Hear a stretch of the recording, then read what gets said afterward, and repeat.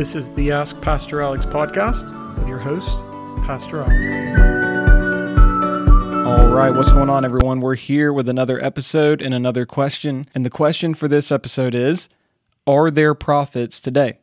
And that's a good question, because it's fairly common in our day to see people refer to themselves as apostles or prophets. And the people who do this typically gain a lot of traction and prominence and popularity because the title that they've given themselves is one that typically warrants respect. And so when they see someone who's called an apostle or a prophet or something like that, they really flock to them and give them a lot of attention and respect. But the question is, are there really still prophets today?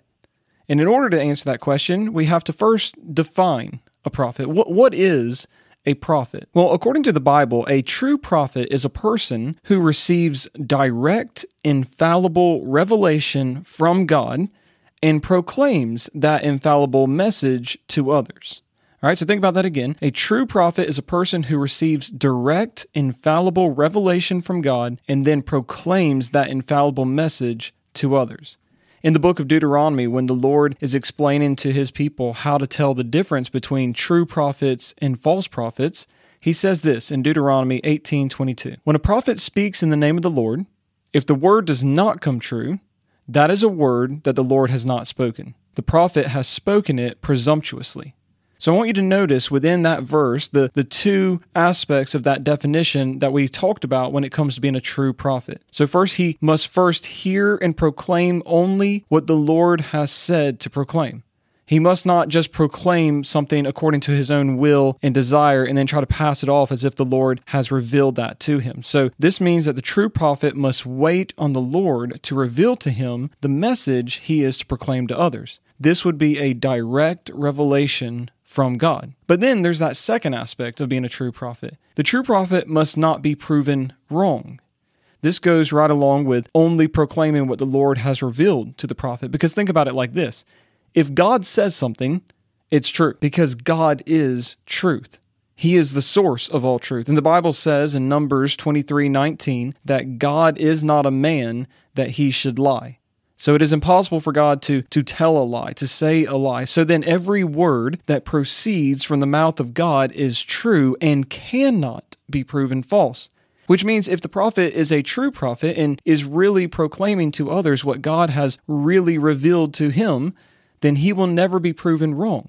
All of his prophecies will come true because he is speaking the very words of the Lord. However, false prophets will utter all sorts of prophecies that will clearly be shown to be false. And so according to the Bible, a true prophet is a person who receives direct, infallible revelation from God and then proclaims that infallible message to others. And throughout the Bible, we see both true prophets and false prophets. There were those to whom the Lord actually did appear and give direct, infallible revelation that was intended to be proclaimed to others. But then there were also those who claimed to be prophets and claimed to speak on behalf of the Lord, but were actually false prophets, and it never ended well for them. I hope you hear me on this. It is a dangerous thing to claim to have heard from the Lord and speak for the Lord if that is not the case. For instance, when the Lord was addressing the false prophets in Jeremiah's day and saying what he was going to do to them, he said in Jeremiah 14:15, "By sword and famine, those prophets shall be consumed." In other words, the false prophets will be met with the wrath of God for spreading lies and leading people astray and claiming to speak for God when he had not said anything to them. And of course, we know that prophets didn't just exist in the Old Testament, but they continued on into the New Testament times. However, what we need to understand is that the prophets during the New Testament times, especially those who were prophets after the resurrection and ascension of Jesus, served a very particular function. They were there for a very particular reason. And this really brings us to our discussion of this question of, are there still prophets today? It all is going to hinge and depend upon, well, not only what is a prophet, but what was the purpose of the prophets? What role do they play in the life of the church? Why did God give prophets in the first place? And so we need to see the function that they actually played when it came to the church. And this is what we read in Ephesians chapter 2, verses 19 through 20. The Bible says this, "So then you are no longer strangers and aliens, but you are fellow citizens with the saints and members of the household of God, built on the foundation of the apostles and prophets, Christ Jesus himself being the cornerstone. So I want you to notice what the Bible is saying there. The Bible specifically says there that the church is built on the foundation of the apostles and prophets, with Jesus being the cornerstone. Very plain and simple, the apostles and prophets were meant to serve as the foundation of the church. They were supposed to be that foundation upon which everything else in the church is built. And so let me ask you this question. Is the foundation complete? Has the foundation already been laid? If it hasn't, does that mean that no building has been done in the church since Jesus' ascension? If we're saying that the foundation is not completed, and then that means nothing's being built, because you can't build unless you have a completed foundation. You have no security and strength of structure without a foundation. So my question again is, has the foundation been completed? Has it already been laid? And as you're thinking about that, and before we answer it, let me ask you another important question on this topic. In what way did the apostles and prophets serve as the foundation? It's one thing to say that they served as the foundation of the church, but what does that actually mean? In what way did they serve as the foundation? Well, I want you to think through what those offices actually are. They are the revelation-bearing offices of the church. That's what the apostles were. That's what the prophets were. They were the revelation-bearing offices of the church. In other words, God revealed his word through the apostles and prophets. So ultimately, the word of God is the foundation of the church, but the apostles and prophets can be said to be its foundation because they were the ones who revealed and proclaimed that word to the world. So think about it like this then. If the apostles and prophets served as the foundation of the church, and the way in which they served as the foundation of the church was by being the revelation-bearing offices of the church and bringing God's word to the people, we need to then consider this. In order for the foundation to be complete, that means the word of God would have to be complete. Right? If the word of God is ultimately the foundation of the church, then in order for that foundation to be complete, that means the word of God would have to be complete. So let me ask you this question. Has the word of God been completed? And the answer is yes. We know that the canon was closed nearly 2,000 years ago. Not only that, we read in Hebrews chapter 1, verses 1 through 2. Long ago, at many times and in many ways, God spoke to our fathers by the prophets, but in these last days, he has spoken to us by his Son. In other words, the Bible is saying there that Jesus is the full and final revelation of God, that he is God's final revelation to the world, the culmination of God's revelation. And the life and words of Jesus are recorded for us in the Bible. So with the completion of the Bible, we also have the completion of the foundation.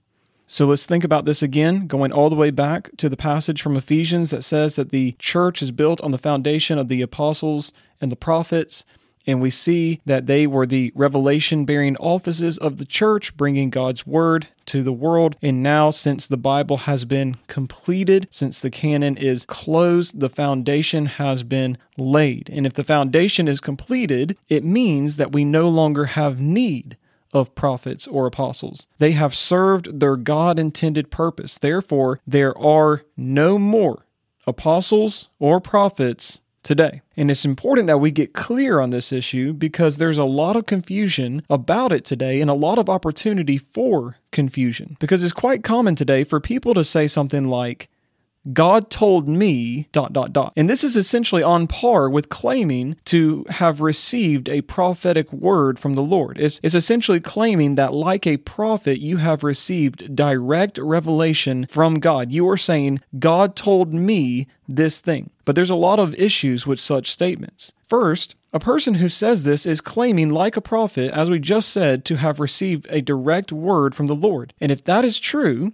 if the Lord actually did say something to this person, then that word is true and infallible. But not only that, it comes from the Lord, so it would be on par with Scripture, because both come from the Lord and both are infallible. But we know, as we just said, that the Scriptures have been completed now for approximately 2,000 years. So here's my question. Anytime someone says, well, the Lord told me this, or God said this to me, are we supposed to reopen the canon every time someone says that? Are we supposed to then add the words to the scriptures that we have today. If God said something to John Smith, are we supposed to then add that statement to the Bible? And if we're not supposed to add it to the Bible, you have to then say, well, why shouldn't we add it to the Bible? If it is from the Lord, and we know that because it's from the Lord, it is true and it is infallible, then why would we not add it to the Bible? You see, this is one of the biggest problems with these kinds of statements is they don't think about the implications of what such statements would mean for the entire church. Another issue with such statements is that people will often use such statements for personal and selfish reasons. It's kind of like the ultimate trump card, isn't it? I mean, for instance, if you don't like something the pastor's doing at your church, you could simply say, well, God told me he doesn't like what you're doing. And if the pastor disagrees, then that person can claim that the pastor is going against God. And listen to me, folks, that is manipulative. I have seen such statements used by manipulative people who are seeking to control the church, who are seeking to have their ways and their will done in the church. And so they use God as a tool for their means, their own selfish means, and that is dangerous. Not only that, but that's also how false religions and cults get started. I mean, just think about Mormonism, for instance. Joseph Smith claimed to have received new revelation from God that is on par with Scripture. And so he started a brand new religion on that basis. And because people believed that he had actually received this word from God, they took it as gospel truth, they ran with it, and now they hold the teachings of Joseph Smith to be on par with the Bible, just as reliable as the Bible, because he claims it comes from God. And going right along with this point, oftentimes people will claim that God told them something that directly contradicts Scripture. And there we have a huge issue, folks. When someone claims that God told them something that directly contradicts what is recorded in Scripture, then we have no clue what to trust. I know of a situation where a man claimed that God told him it was okay for him to divorce his wife since he didn't love her anymore. He said, God told me he wants me to be happy, and I'm not happy anymore, and so he said it's okay for me to get a divorce. The problem is, God's word says that God hates divorce and only allows for it in two very drastic circumstances. So in that situation, who are we to believe if both Scripture and the message that this man said he received from the Lord were both from God? How do we judge which one is true and which one is not? Does God contradict himself? No, absolutely not. Does God say anything that's untrue? No. So we would again have to go back to Scripture as our ultimate authority and say that if someone claims God told them something that goes against what we find in the inerrant, infallible, inspired, revealed Word of God that is Scripture, that person is lying. And it's not just divorce. There's a whole number of issues that people have often claimed that God told them it's okay for them to do that contradicts Scripture. We don't have time to get into all those today, but suffice it to say, if anyone ever says that God told them it's okay for them to do something that goes against what we read in Scripture, that person is lying because God does not contradict himself. It's as my favorite theologian of all time, John Owen, once said, if private revelations agree with Scripture, they're unnecessary. And if they disagree, they're false. You see, that's one of our big issues today is everybody wants to receive a new word from the Lord. Everybody wants to hear from God, but God has already spoken to us, folks. He has spoken to us in the most perfect way possible. He has spoken to us by His Son, and that is recorded for us in Scripture. We do not need a new word for the Lord. It's amazing how many times people say they want to hear from God, and yet they don't go to the revealed word that He has already given us. They say they want to hear from God, but they never open their Bibles. They say they want a word from the Lord, but they neglect the word that He's already given us. If private revelations agree with Scripture, they're unnecessary, and if they disagree, they're false. Now, even though God doesn't still speak audibly to people today or give new revelations today, He does still give impressions and leads people today. A person might sense that God is impressing upon him to speak to a coworker about Jesus. Or a person might sense that God is leading her to join a women's Bible study. Or a couple praying together might sense that the Lord is leading them to sell all they have and become missionaries to Taiwan. It wouldn't be appropriate in these situations to say, "The Lord told me," since no words were spoken. However, it is entirely appropriate and biblical to say, "The Lord is leading me," or "the Lord has impressed upon me the need to ...